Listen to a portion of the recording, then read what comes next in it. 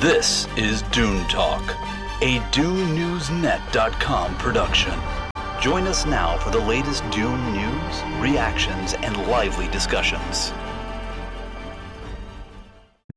Hey there, welcome to the show.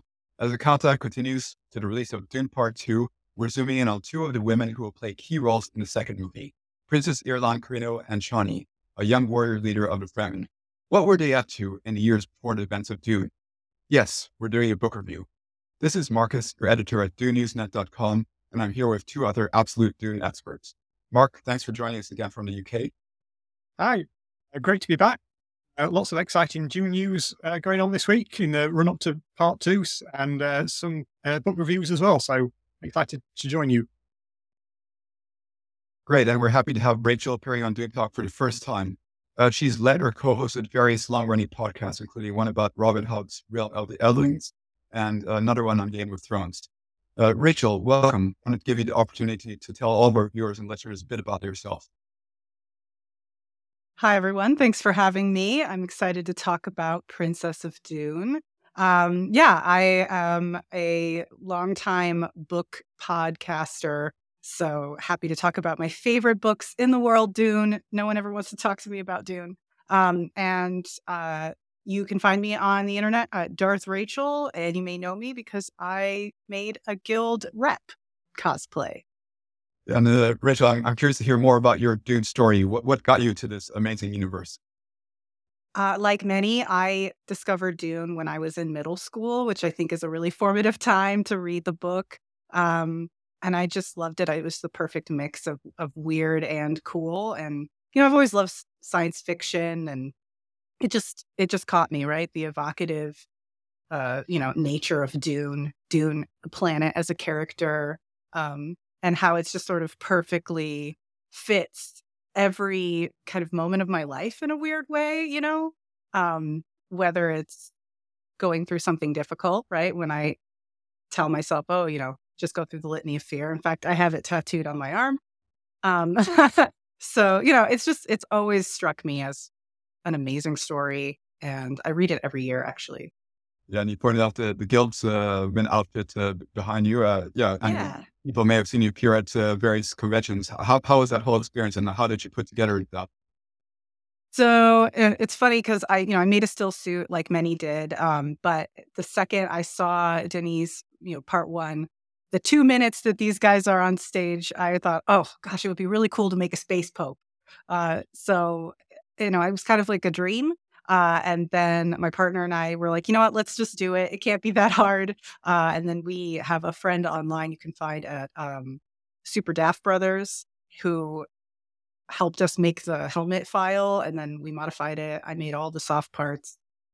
It was really fun. It's really difficult, especially if you don't have a vacuform table, which I didn't. So I had to send that out to my friends to get the actual dome made. But I dyed it, painted it, attached it to the helmet. And it was really fun. And people don't expect you to be able to make something like that, right? Because it didn't really exist in real life. Like even the dome wasn't yellow in real life. So it was nice to bring something to life that doesn't actually exist. Yeah, it looks really amazing. Well done. Yeah, I'm sure Thank you. It's really impressive to see you walk through the convention. It's super fun, yeah, because people really react. Even if they don't know what it is, they run up to you to ask you what it is, and then you can tell them about Dune. Hopefully we'll get to see more of them in Part 2. Yes, so I'm hoping for familiar with Navigator them. glimpses. Yeah. We'll see. Fingers crossed. Yeah, we're also going to touch on the guild in our review today as well. So that's great. Let's go ahead and dive into Princess of Dune.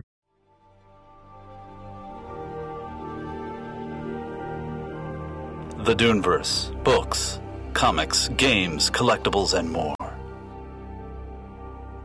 Mentioned today, we're reviewing the book Princess of Dune. It's the latest entry into the expanded universe written by Brian Herbert and Kevin J. Anderson, published by Tor Books this past October. This is a fully standalone prequel story. It's set around 2 years before the events of Dune, making for a timely tie into the ongoing movies. So let's first kick things off with overall thoughts and reactions to the books, things that maybe stood out to you overall. And there won't be spoilers in the first part of this episode. So, Mark, I know that you read the book much earlier than the rest of us with early review copy. So I'll let you kick things off. Yeah, thanks. So one thing I've often said about the various prequels and midquels and interquels that we've had is there's a lot of focus on House Atreides, and we've got this entire universe of interesting people and events, and we're always focused on the Skywalker saga kind of thing. So it was refreshing to actually have a book where the word Atreides is only mentioned once in the entire book. And I've always liked Princess Irulan, particularly in the miniseries with Julie Cox. So to have a book where she's one of the central characters, along with Chani as well, I was really happy that we are branching out a little bit, not too far, but it isn't just House Harkonnen and House Atreides battling for the Empire. Rachel, what were your thoughts on the book? I actually agree. I was going to say the same thing. It was nice to read a book where the Atreides were not centered in the story at all. We still get Princess Irulan, and we still have all of these tantalizing plot points that point to further, adventures and contact with the Atreides. But they're sort of an invisible presence in this novel, and we do get to see more people, more plot lines that sort of swirl around that central storyline. Yeah, and I think for me it was great to see a bit about the lore, like of course those two characters, because when we're in Dune, we're introduced to Chani, and we don't see much of what happened before Paul meets her. Of course, in the movie we got to see a bit more of that, and then Princess Irulan, we're seeing her narration throughout the story. We're seeing at the beginning of the chapters, but we don't actually see her like in person, I guess, until the end of the movie. So it's good to see those characters, what their normal everyday lives were like in those years before, and also a lot more of the court intrigue on Kaiti, because that's also something we get to see it from here from a distance, and like get pictures of there are things happening, and it's like an amazing world, but we don't actually see the day to day, like the interaction between the royal princesses, how they act together as sisters, what their relationship with their father. So I really enjoyed all interaction on Kaiten, and we also got to see more of the guild as well. I loved all the scenes with Irulan and all of her sisters, because we get to sort of see them as adults later in the series, but it's nice to get like a look at how they interacted sort of before they are fully formed, players on the board. There's a lot of later on in the books, we get a lot of more sibling rivalry between the sisters, and so it's nice to see, as you say, that family life, if you can call it a family, before the events of Dune. Yeah, for example, we got to see like more of when Sissia and like her interaction with Irulan, and of course she's going to be like only appear several books down the line, but she also plays a key role there. So it's interesting to see this backstory, and how that there was also rivalry between the two sisters. That was intriguing. Yeah, and it's lovely that they were not set up immediately as like antagonists towards each other. Like you kind of understand the decisions each of them made. So it's not as if Wencesia is automatically a villain. So that was cool. I liked that. I was prepared for her to just kind of stroll onto the stage as like an arch villain. But she actually was really amusing and fun to read about. I like the setup of the decay of the Empire. That's something that in the sequel books, they've explored more about how Shaddam has kind of let his imperial might sort of in the military run to ruin a little bit with imperial favors. And we actually see that play out as an important plot point in the book. So that was kind of nice to tie in those threads that have been developed in the House Atreides, House Harkonnen prequel novels, and actually have that have some impact into the storyline. And also, without giving too much away, how something like that could happen. Because, when you think about the ultimate control that Shaddam has over the Empire, and, the kind of hand-in-hand walking that they do with the guild and all of the rules, it's like, how could any of this happen? How could anybody even try to rebel or think to rebel. And it's nice that it kind of gives us a plausible path for that. Yeah, there's a lot of interesting angles into like how the military is set up, because of course we know that the Emperor controls the Sardaukar, and they're the most feared fighting force in the galaxy. But apparently the whole military isn't like that. So there's a lot of lesser sections of the military, and people who have gained their rank, maybe who weren't as deserving of their titles. So that's also explored here in the book. And also just a little bit of a taste of space fighting, which I loved. Yeah, that's something we don't see a lot of in most of the story. No, we don't. I mean, I think that, like, I am trying to remember. I haven't read The Butlerian Jihad in a long time, but I feel like there's some scenes like that in that novel. But yeah, it's nice to just kind of like, oh yeah, this is like ships in space fighting. That's cool. Yeah, we don't really get an awful lot of sci-fi battles in Frank Herbert's novels, and that's certainly something that the prequel and newer novels have expanded on into sort of more traditional sci-fi epic space battles and large armies. Yeah, so we're going to go into more details into the events of the book, and toward the end we're going to get into the conclusion and all that. But I guess to give an indication, I would say that this book really works well. I say it's best after someone has read the book Dune, because then you'll appreciate the characters more, like that. You're getting those insights into them. Having said that, if you're someone who's reading or watching the movies and you haven't yet read the book, this could work as a tie-in to the movies as well. So the first topic that I wanted to dive into is that we see a lot of Chani and Irulan in this book, and as mentioned, like much more than we saw in the original novel. So Rachel, in terms of how the characters were portrayed, what did you think of the way that we got to see them, like in the personal day-to-day lives? Yeah, it was great. As Mark said, we don't really get to see much of Irulan in the first Dune novel. She comes into her own in later Dune novels. And then if you've seen the 2000s miniseries, which I love, it's great, you get a little bit more of an expansion of her character. So it's really nice to see her centered in the novel, and not just as an accessory or a pawn or someone who interacts with Paul and the rest of the Atreides family. She has her own inner motivations, her own goals in life, and she's been brought up under extreme pressures, in the court on Kaitain. And she's aware that her father is probably not, at the tippity top of his abilities. He's letting things slip. And she knows that, and she's in line for the throne. So she's got goals. And I really liked that. I think honestly, I could read a whole novel just about Irulan. Yeah, and on the there's some nice sort of similarities between Irulan and Chani as well, because they're both sort of fighting against their father's expectations of them.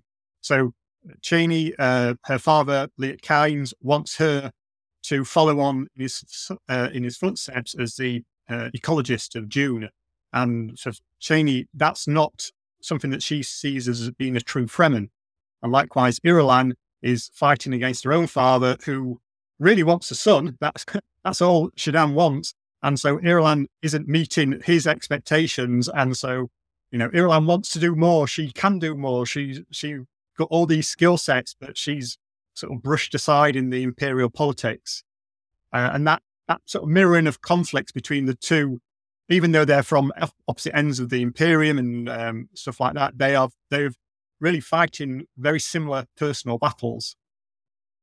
Absolutely. The daughter as sort of an underestimated tool for an ambitious father is such a great, I'm going to say the word trope, but I'm very trope positive. I love a good trope. And I think it's great that, we're seeing the different ways that Chani and Irulan can go against those expectations and still sort of use the tools that they've learned by trying to meet those expectations to do their own plot lines. For example, it's always sort of been a little bit of maybe a plot hole. It's like, why isn't Chani like the next in line to be the Imperial planetologist? Why is she a Fremen fighter? If her parent is so highly ranked. So it's nice to see why that is true and what she's learned and what she's been up to on Dune before the Harkonnens leave. And then, the same thing with Irulan.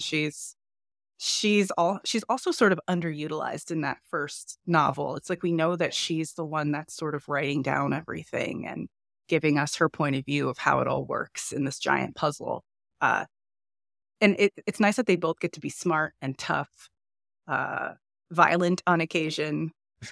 Yeah. Yeah, there are some interesting parallels between their two stories, but at the same time, Chani is much younger in the advance of the book, so she's only 14-year-old when this is happening. So it's so relatable because I guess she's getting the pressure from other people her own age, and like saying like, oh, your father, he's part of the Imperium as well, and he's not a true Fremen. That's actually said by her half brother a few times.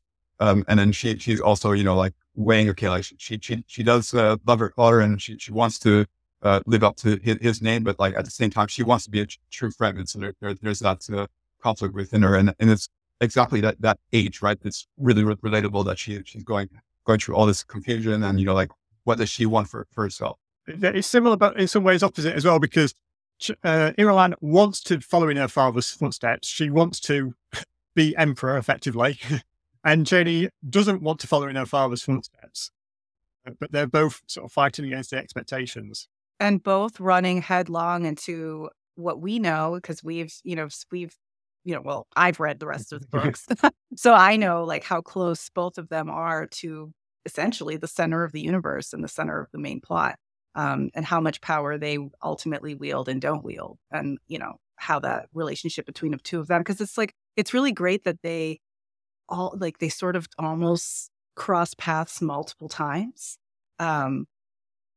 just because it's great foreshadowing. Yeah, the Brian Herbert and Kevin J. Anderson have done quite a clever dance, because we know that they don't meet in Dune. Yeah. We know that they've never met before in the events of Dune, and yet we want them to meet and we want their paths to cross, and it seems almost inevitable. And there's always, there's never a face-to-face confrontation between them, even though they both influence the life of the other person through their own actions. And I appreciate we never get to any sort of contradictions from the original novel. Yeah, and I really appreciate that, because they are doing a dance, in KJ and Brian, because they know that we know. Right. We've read all these books, and they've written 20 extra novels to kind of beef up all of this lore, some of which is a little bit contradictory. But they're also writing a novel for someone who may be new to the universe. And so they don't hit you over the head with the foreshadowing or, those connections to, I think there's definite references to House Carino and House Atreides, the House books, which came out many years ago. And then other, I think, like of the more recent prequel novels. So that's really cool. I really enjoyed how it wasn't so heavy-handed. Like you could be a completely new reader and have never read any of those books before and read this book, and it's fine. Like you're not confused, because I haven't read every single one of the prequel novels. Yeah, I've admitted that. Like I only got back into the Dune novels, like catching up with things like a couple of years back. So I haven't read all the prequel novels. So I read the House trilogy and the more recent novels, the Caladan trilogy, and then this one. And they do fit together. I know that there have been somebody saying, thinking, okay, like there's a lot going on in those years, but it makes sense because it's, it's a huge universe. There's like billions of worlds, things going on all over the place, and the emperor and these houses, they're really at the center of it. So it makes sense that there's a lot of turmoil and like various things going on, especially on not only in the warrior scale, but also within the families as these children are going from teenagerhood into adulthood. I wanted to draw a sort of connection to architecture. So we know how Dune is always like a character. The planet Dune is always a character. But there's also this great use of architecture as character. So, when we're on Kaitain, we're in the palace. So there's always this feeling that you're just down the hall and in another room from another major conversation or another major plot point that you may have read about in another book or that you know is happening concurrently to this. And the same thing happens on Dune when all these characters end up, in the Fenring's house, right? And they're just off stage, they're just down the hall, they're just in another room. And I love that because we know that place is really important in Dune, and not just as like a setting, right, or as a symbol, but as literal like plot movement. Because knowledge is power. So you have a character it's like Fenring knows all this stuff, right? And he kind of comes in and out of the narrative very loosely. And you know he knows things, but he's not saying it in the room that you're in with the characters that you're following. So that's cool. I really I thought it was very well kind of woven, and the use of the spaces that they created. Not as much maybe description of what things look like, although I really enjoyed getting the descriptions of Kaitain. And like also of the souk market that they have to run through at one point in the other plot line. Yeah, it's cool. That's interesting to see the through line of Count Fenring and Lady Morgulfrey, because they've been expanded on like since that first House trilogy that they wrote, and you see that the story continues to progress. And he is an important character, like he and Margot, and it's great to see that their story develop over time. That they're not just like a one-time appearance in a Dune novel, but now we really get to see. And their absence is felt, right? Like just like because you're either in their house or you're in their office, and they are in both places. It's great. It's like they cross over into both point of views, I should say, because it's Chani's point of view and Irulan's point of view, and I really enjoyed that. The other difference that I wanted to call out, like between Chani and Princess Irulan, is as mentioned, Chani is young, so she's an early teen, and on the other hand, Princess Irulan, she's already 26 years old at this time, and she has an ambition. She wants to become the emperor. She wants to get married. She wants to know like who's going to be like the person who she's going to be married to, or like what position that's going to put her in. But like in her case, the emperor is putting things off. Like he's holding her as almost a bargaining chip to see the maximum he can get out of her in terms of an alliance, or like the most strategic marriage that he can get out of there. So like there have been many people who have proposed marriage to her, like, and we're going to get into one of them in the book. But it's interesting. So she still has at 26, she still doesn't have a full view of like what's coming up, like what lies ahead for her future. But it's you can't really blame the emperor on that, because, or cast him in a bad light, because if you think about Duke Leto, he was exactly the same. He wasn't getting married. He was keeping Jessica as a concubine because he wanted that bargaining chip for himself, for House Atreides, on a potential alliance with another house. So you can fully understand where the emperor was coming from. And if the emperor's in the wrong, then Duke Leto's in the wrong as well. Point, like you might even think that Irulan is a tempting bride for Leto. If he has those ambitions, then that may be a good choice, but a scary choice maybe for Shaddam. But for Leto, that would have been a great move. So let's get into some of the new characters from this book. So early in the book, we were introduced to the character of Moko Zenya, and he's a name that we haven't heard before. And he basically walks into the throne room. He has requested an audience with Shaddam, and Shaddam at first he's thinking, okay, like why should I give him an audience? But Zenya has a really exemplary military record, unlike a lot of the nobles. Like he's actually earned his rank through distinguishment in battle, and then he comes flat out and he says that he wants to ask for Princess Irulan's hand in marriage. That was a pretty surprising moment right in the novel. That actually made me laugh, because you don't see, that's one of the things that I didn't see coming at all. He's got something planned, but that's like the audacity of that move. And you can just imagine silence in the Imperial throne room. It was hearing a pin drop. Yeah, no, the audacity of Moko is his main character trait, I think. Just every single thing he did, I'd be like, oh, sure, you're going to get away with this, maybe. I don't know. What makes you think you can do this? He just would. He just kept getting away with it.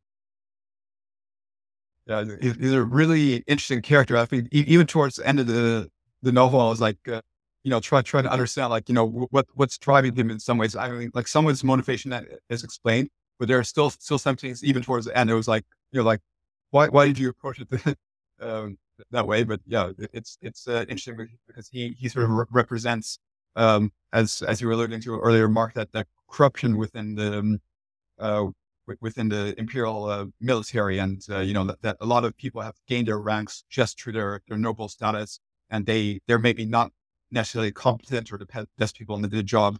And there's a lot of tension because then you have these second line officers they're the ones who are actually doing the work and keeping the Imperium safe, and they're the ones who are competent, but they're not getting the recognition, and they're sometimes even being put in dangerous situations. Their leaders because of incompetent leadership. Yes, and actually, I thought that Moko was an amazing character because he doesn't appear anywhere else, so they could have a lot of fun with him and make him do things and go places and talk to people, and it didn't really impact that kind of center lore, canon. And I also thought he struck me as a really good character if you were going to role play any of the Dune games, because he's the son of a poor noble house, so he has a little bit of rank, a little bit of education, and a lot of ambition, but he's still a working person in the Imperium. He doesn't just kind of live off his laurels. He makes good decisions. He got promotions. He has people who are loyal to him. And he feels that he should be rewarded for the work that he has done. And then his reactions to maybe not getting the rewards that he requested is fun. It's just how much can you piss off the Emperor? Yeah, it's, as you say, he doesn't appear anywhere else, so that they've got some freedom with him. But it's also one of the sort of the traps of a prequel novel or midquel novel is the board has to be reset the end of the plot line, so that some events aren't going to happen, and new character that you've never heard of before, is he going to survive or is she going to survive to the end of the novel? Because yes. They are completely disposable in some ways, and you kind of takes the edge off some poignant scenes when for a sacrifice or an unexpected death, and it's like, well, it might be unexpected, but is it really? We've never heard of this Fremen before. And where were they this whole time? Yeah, I agree. I think if I had any critique, it does take a little bit of the tension out with some of these newer characters that you've never seen before, or even decisions that are telegraphed, because we know how it ends up. But I think if you've never read Dune or you're new and you've only watched the latest Part 1 movie, right, you have no idea what's going to happen. So it could be a little bit more thrilling. That being said, I thought that some of those poignant scenes were nice, even if it didn't hit me as emotionally as I think maybe it was intended, because they gave us a lens into funeral rites, grieving processes, and things that we've seen a little bit of, especially on the Fremen side in later novels. But I don't know. I kind of liked the glimpses of how things are done, canonically. And you mentioned funeral rites there, and that's something that we've seen before for the Fremen with Jamis's funeral. But we also see the Guild doing a funeral rite as well, which is a surprising start to the novel. But for me, it was a sort of a plot point that just sort of drifted away and came back at the end. It felt like it should have been more, particularly with its prominence at the start. And that the funeral scene also introduces or weaves in characters, I should say, from some of the other prequel novels as well, which was a nice tie-in. But as I say, I felt the guild story was almost an afterthought that was sort of tacked in the middle of the end and a bit in the middle. It just didn't gel for me. It did feel like there was maybe another scene that was cut and maybe saved for another novel. Mhm. That, that's kind of how it did feel like I was waiting for a chapter to pop up about the conclusion of that arc, and it never really happened. Yeah. You pointing that out made me realize that. Yeah.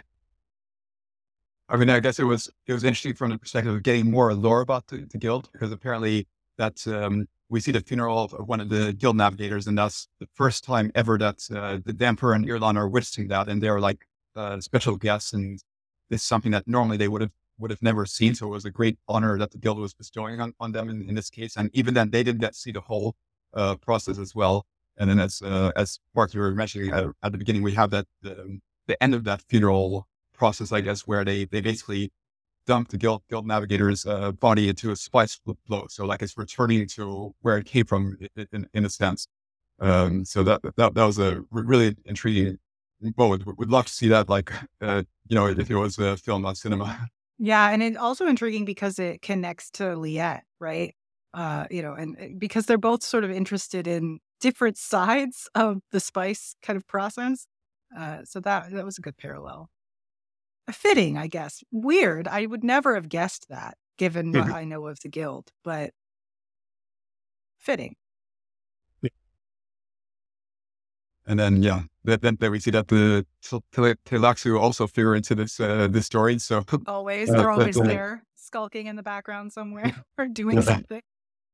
Yeah, because as mentioned, like that plot sort of, it does seem like a third plot that doesn't, it doesn't go into as depth as the other, but like the body of the guild navigator is taken away at the last moment, and then that sort of, there's some investigation going on at the side, but really we only get the conclusion towards the end when like the Tleilaxu base is discovered. But yeah, like it's really interesting to see how the Tleilaxu, they're always like trying something. It's like like bring someone back from the dead, or they're trying to create something new and like gain power in some ways. But yeah, and the description of that was a little horrible. Like it's just like things in tanks, things growing, things looking into your eyes, and just kind of being like, "Kill me." Like a little bit of just a drop of a horror scene just there in the end. Yeah, we've never really got much of the Tleilaxu on screen. There was a Max Avery's recently uncovered David Lynch's Dune Messiah script, and that would have had the Tleilaxu, and I'd have loved to see Lynch's take on that, because that just seems a match made in heaven, Totally. or hell, depending on your point of view. But maybe we'll get to see more of the Tleilaxu in Villeneuve's universe. Fingers crossed on that as well. I mean, I think we've gotten like the weirdest ways that it can happen with the spider person and that I guess is supposed to be Wana. I don't know. I think that's a theory that people have. Seems weird to me, but like just everything's just off, just put together wrong, little horrific to look at. But we again, that plot with the Tleilaxu, it's like we kind of know it can't go anywhere because they're not really ready yet, right? They're still kind of cooking up their plots. They can't be suddenly able to rival the guild with, during the plot of Dune. So I kind of knew that wasn't gonna roll. Yeah, it has been something that sort of has been going through these prequel books, because also in the earlier House trilogy, we saw that the Tleilaxu were involved in actually helping the previous emperor try to find an alternative to the spice. But of course, that's something that didn't bear fruit yet. But they're definitely always doing something. Like, yeah, and we get a little glimpse of their home world, just for funsies, which was good, with the confrontation between them and the guild at the end. They show up and they're like yelling at them. I love anytime any of the guild members would show up to yell at someone or provide them with a scroll and sarcastically read it was a good time. because they just have so much power. They have no respect for anyone. They just come up and they're like, yeah, this is how it's going to be. I know it's not fair. I don't care. What are you going to do? Tell me no? No, of course not. So they're just super OP. That was also sort of playing to the discussions in the Dune community about, why don't the guild just claim Arrakis for themselves? And there's lots of reasons why that's the case. Partly because it would be a boring story if they did. Yeah. But yeah, the guild, when they throw the weight around, can be quite fun. Yeah, I mean, yeah, you're right. It's for plot reasons, but I think the way that they use religion throughout, right? It's there's almost a disregard for religion when you read Dune, because it's often set up as, well, this was created to control a specific group of people, but then you have groups like the Guild who clearly have a religious order that they follow, even though they know everything. So I like the tension that they put there as well, because it does make it seem like, not everyone is very logically motivated. They do things because it feels right, or because they follow a tenet that makes them do that. And so, yeah, maybe they just have a great respect for Arrakis and they don't want to just occupy it.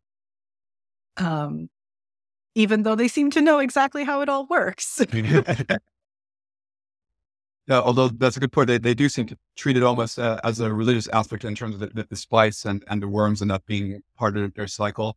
And I thought that was, fascinating, not only in this book, but also some of the earlier prequels, how we did get some insight into how the guild navigators come about, and like how difficult it is to become a guild navigator, like going through the test, because we hear about Tirlo, one of the star guides, and he's apparently the great grandson of the guild navigator who's died.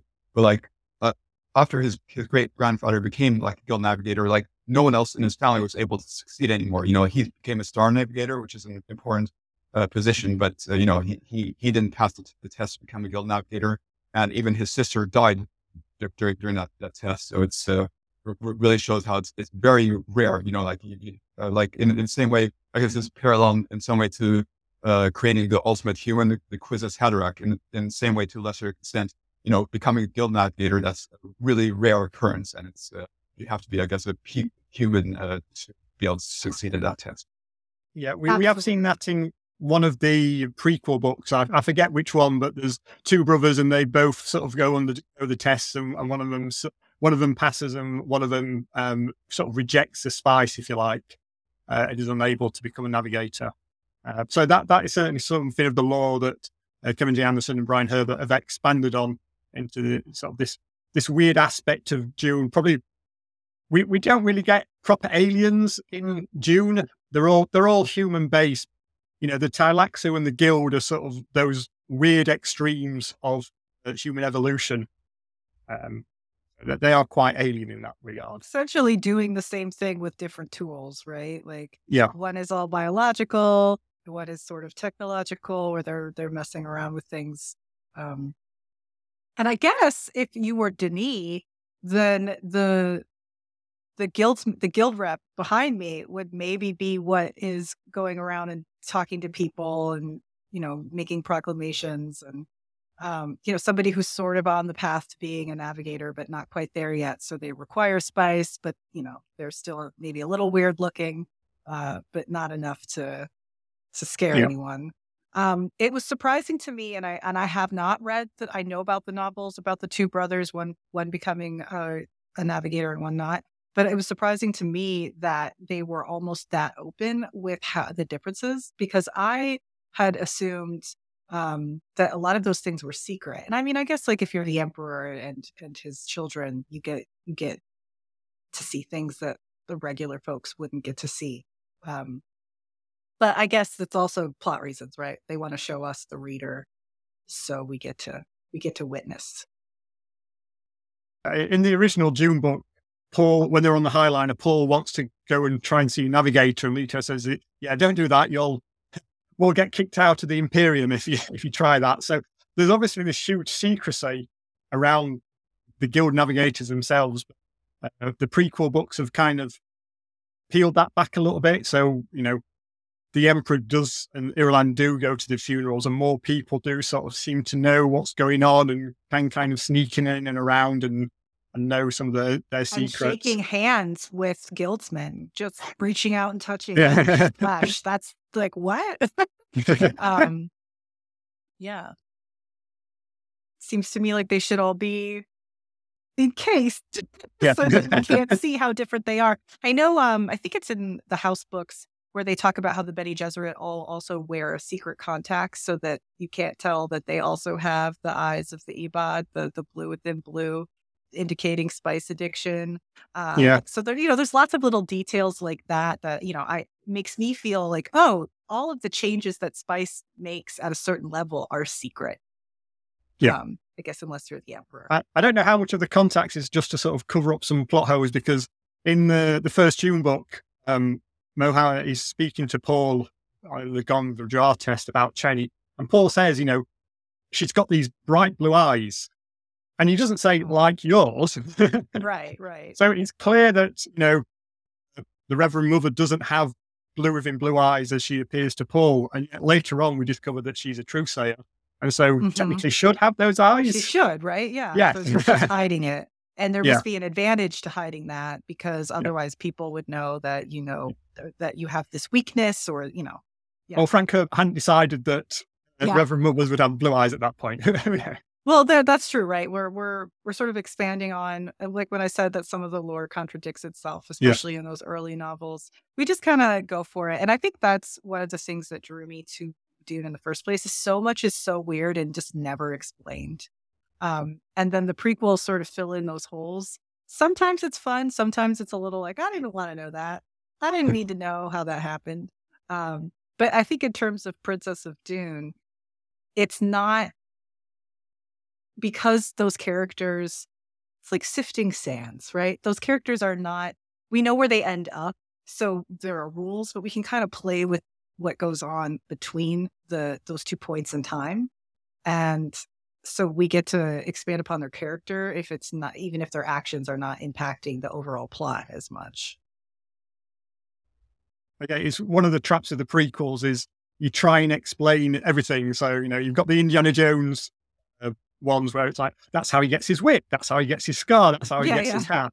All of that happens in 10 minutes. And it's like, did Indiana Jones not do anything else for the next 20 years or something?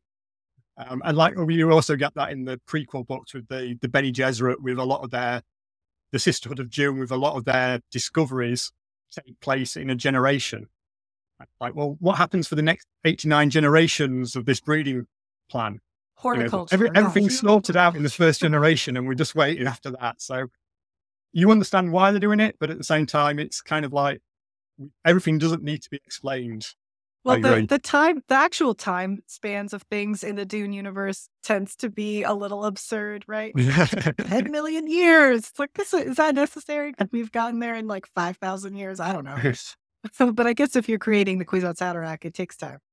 If you had a computer, it'd be fine. Yeah, if you had a computer, you could have done this in like maybe 3 generations. But I decided just wetware only.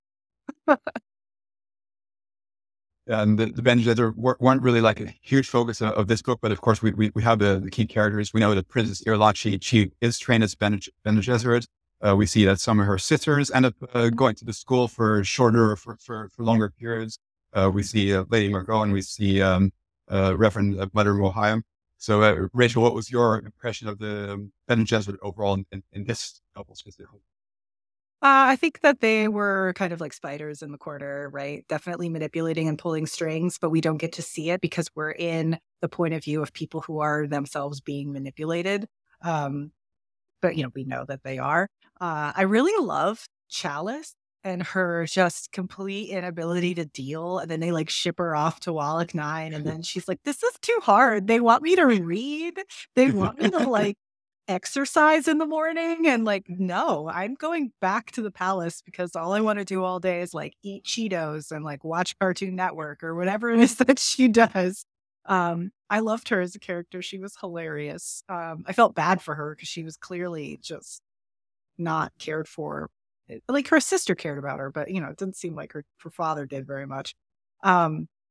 So I liked getting into that sort of like the Bene Gesserit as a noble boarding house, right? Because we knew Irulan is trained. We know that Jessica's trained. So we have all of these like noble characters who have been trained as Bene Gesserit and have all these abilities and are really smart and they are useful spies and know everything about everything. But there's also just people that get shipped off to the Bene Gesserit school and just kind of suck at it.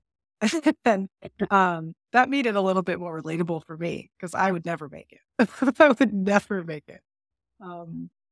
Yeah. I liked and Mohiam coming in and just kind of like giving little tendrils of information to move people from one room to the next. And even I loved the scene where she's speaking with Irulan in the garden room in the Fenring's palace. And the butterfly comes and like lands on her face and she ignores it. And the symbolism of that. And it felt very cinematic. It felt like something I could have seen in one of the new movies, right? It's dark. You can feel like the dripping of the water and like the butterfly going by with like a dramatic piece of light, just like slashing over her face or something.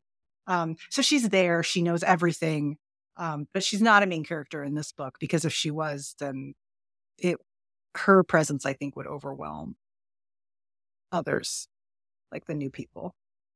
Yeah, we've also got House Harkonnen as well, and they're kind of trapped in the middle between the Empire, House Carino, and the Fremen, taking hits from both sides on Arrakis, and that was kind of fun just to see the Barons suffering a little bit. As you say, they're minor characters as well in the background, just there for Yes, House Harkonnen as comedic relief, I guess, because just come in, get punched, get like made fun of, outmaneuvered constantly, and all he cares about is he's essentially committing tax fraud with his spice, right? So that's all he cares about. He's like, oh God, they're gonna look at the books. Do we have good books? Are our books like? Let's point them down there, and then you run that way and get the other books and swap those. What are you guys doing? Yeah, we also see hints at, always indications of Raban's incompetence there. Like, so he, the Fremen are like infiltrating Kartag and Arrakeen, and then like Raban actually he does uncover, like the plots going on. But then, he lets the Fremen get away, and then it's the Imperial forces who are actually able to catch them later on, and that they're surprised, and you feel both the Baron and Raban like they're sweating in front of the Emperor. I think it's really embarrassing moments for them as well in this book. Like Arrakis as vacation, like sure. Shaddam's like, let me think. Where do I want to go? I know. I would love to talk about Wencesia because that scene that she has where she's been sort of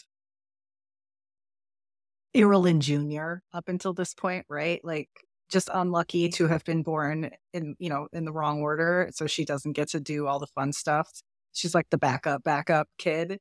And we know that she ends up being really arch and ambitious later on. So we see those inklings of her character.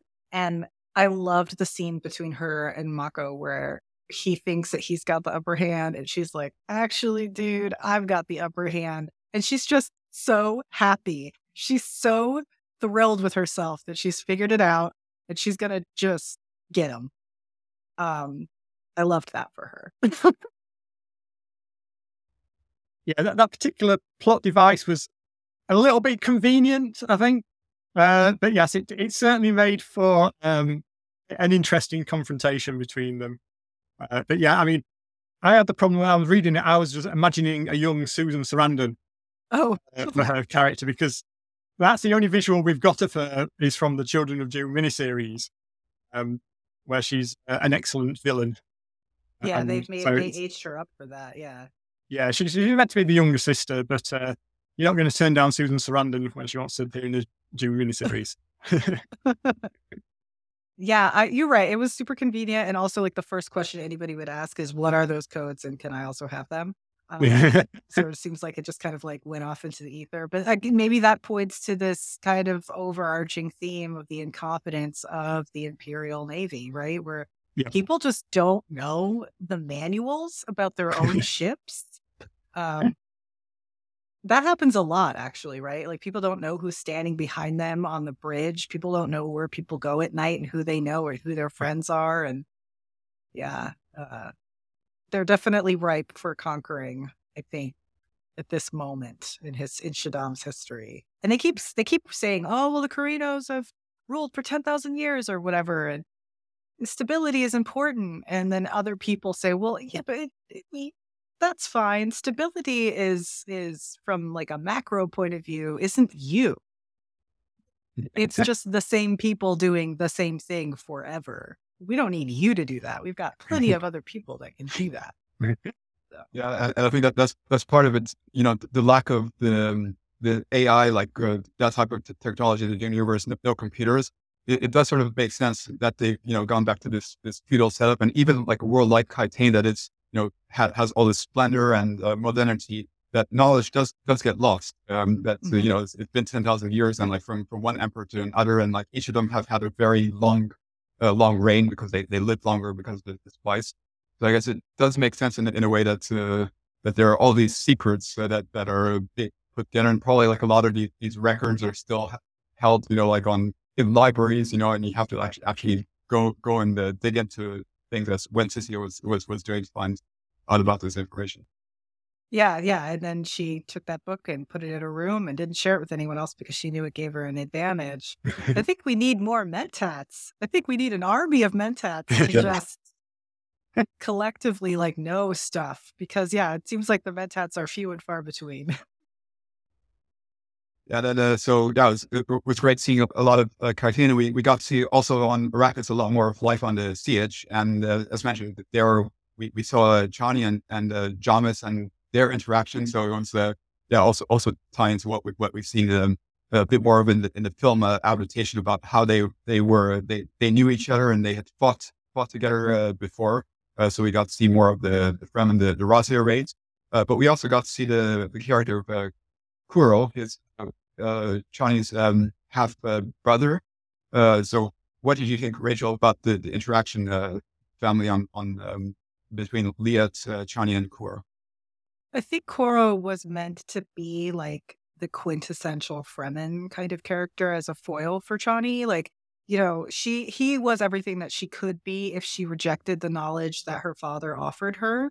Not just the ecological knowledge, but political knowledge and just kind of the how and why of where Arrakis is in the Imperium and why people are interested in it and why the Harkonnens are there. Because like the Fremen don't care. For them, it's a very cut and dry thing. Like the Harkonnens suck. They're enslaving us. They're stealing from us. Let's get rid of them. And Liat is like, well, yes, but I'm an agent of both places and I understand the point of view of both. And so he's trying to impart that knowledge on Chani. And whether or not she accepts everything that he has to say, is part of her character. But Koro does reject everything that Liat has to say. He thinks that he's not a real Fremen.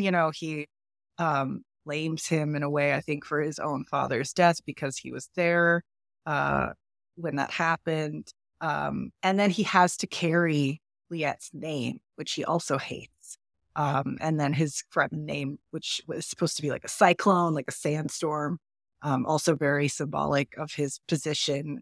So he's constantly pulling at Chani to be more Fremen, which I think would do her a little bit of a disservice knowing what's coming for her and what she's going to have to be dealing with. He's one of the minor characters that I've kind of forgotten a little bit about. As you're talking about him, bits of it are coming back, but he's, as you say, he's very much the foil for Chani in this. He's one of the paths that she can take. She can follow her father's path, or she can follow Harper's path. But as you say, with Chani becoming effectively, empress of the universe, that power, that knowledge of the Imperium, all the lessons that her father taught her are going to become very important for her future life. Yeah, just being able to hold the duality within herself and be okay with that and navigate it. I mean, absolutely essential for what's coming for her. She's I mean, yeah, she still wants to go out and knife people and fight and like, be a cool Fremen in the desert, and like look at all the sand and look at the sky and be like, yeah, this is it. This is the vibe. But she doesn't really get to do that later on. So, she's got to navigate all this stuff. Most of it put there by Irulan, right? So it's like it's cool to kind of like see her in her training grounds versus Irulan's training grounds and how that serves them later. Yeah, Koro, I knew kind of like, oh, well, he's not in Dune. He's not going to make it, or he's not important, or he's going to end up somewhere where it doesn't matter. So, like, in that way, his arc didn't get me as much. But as like a way for Chani to have like a physical embodiment of the struggle within her, I thought he was kind of a clever use. Yeah. Even if it does feel like we're constantly populating the Duneverse with just more and more characters who seem to have intimate connections to our main characters that we've never heard of before. Yeah, well, it's the same in the Star Wars as well, isn't it? There's always a half brother or a twin sister or a granddaughter that you've never heard of before. It's like, oh, I knew your father, and here's a spin-off that explains how, even though I've never mentioned it.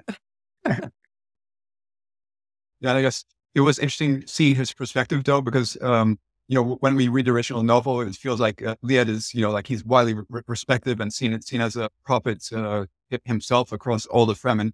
But with Quirrell, like he actually like hated Liet from one angle. I mean, he respected him, but also like he blamed Liet for his own father's death. And although he sees him as a father figure, at the same time he resents him. That's because of the incident where his father died.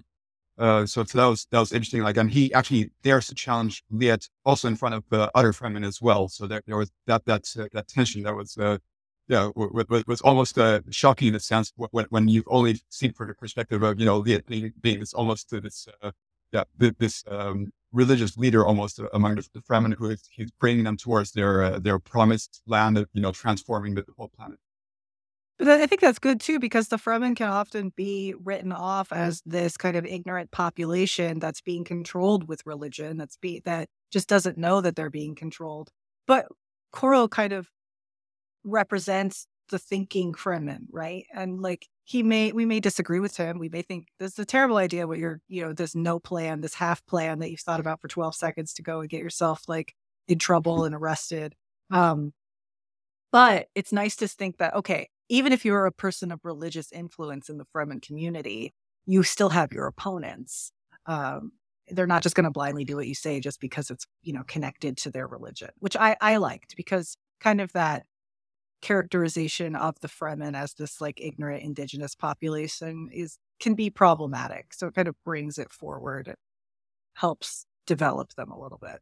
Okay, so I think let's do a round table. So I actually like looking through this book. I also read it more recently. That there is actually a lot of interesting moments that stayed with me. So let's do a round table. And what was your highlight from the book? So Mark, I'll start with you. I think one of my favorite parts is where Marco has to make that decision to disobey a direct order from his superior but woefully inept commander.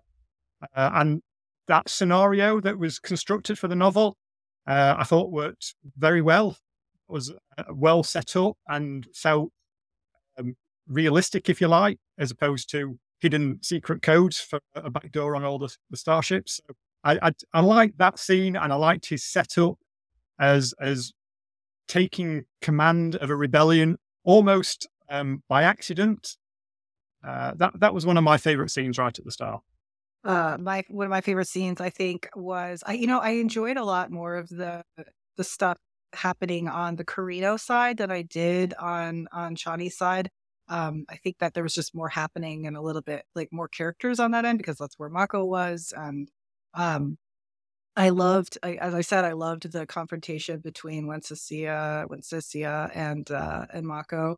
But I think in terms of like the Arakeen scenes, I really enjoyed when Chani got to speak with the shutout mates, because it was more of like a highlight of like, you have an opportunity here, and you need to use it. And I think that, again, Chani's only 14 in this book. She had to do a little bit of growing up. So I thought that was a really useful scene with the iconic character. But yeah, I like the space stuff was just fun. Anytime anybody got to knife somebody in the neck and do insurrection and be like, actually, I'm doing this for the for the Imperium. You're bad, and I still the kind of like stuff. I don't know. It was just funny and very like, it felt like an RPG to me. Like that somebody was just like playing in the Dune universe. It's like, who are you going to be? Well, I'm going to be a rebel commander. I liked it.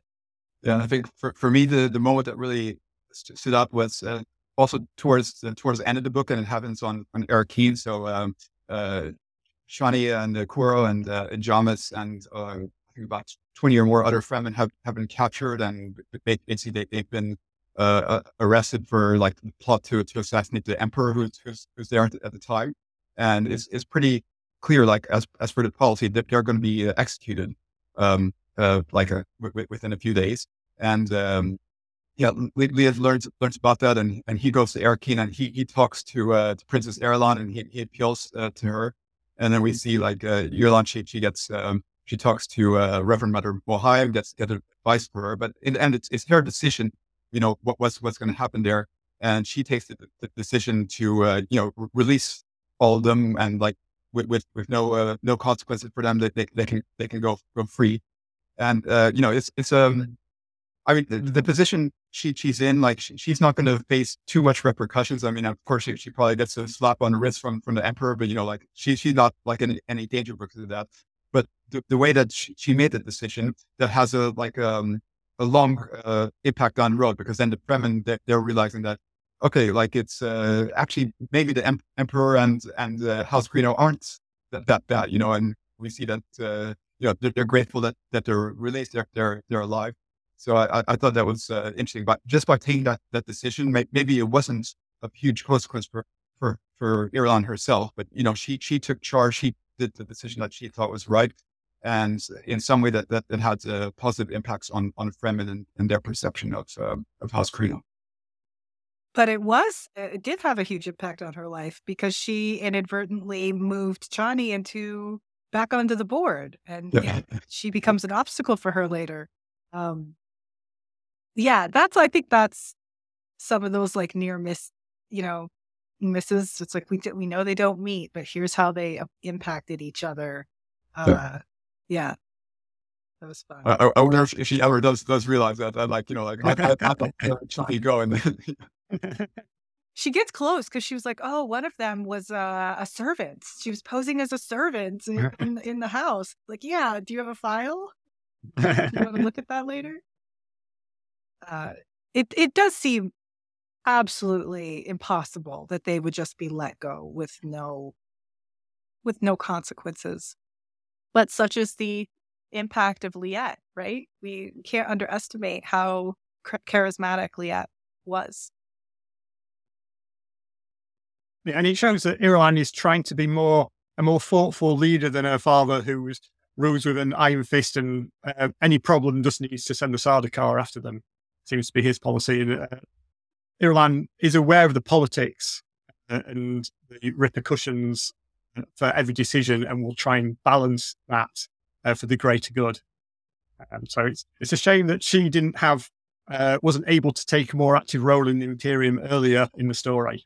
Yeah, she's just totally been put on ice, right? Yeah. Like, I guess we're just supposed to think, oh, she was studying for this entire time.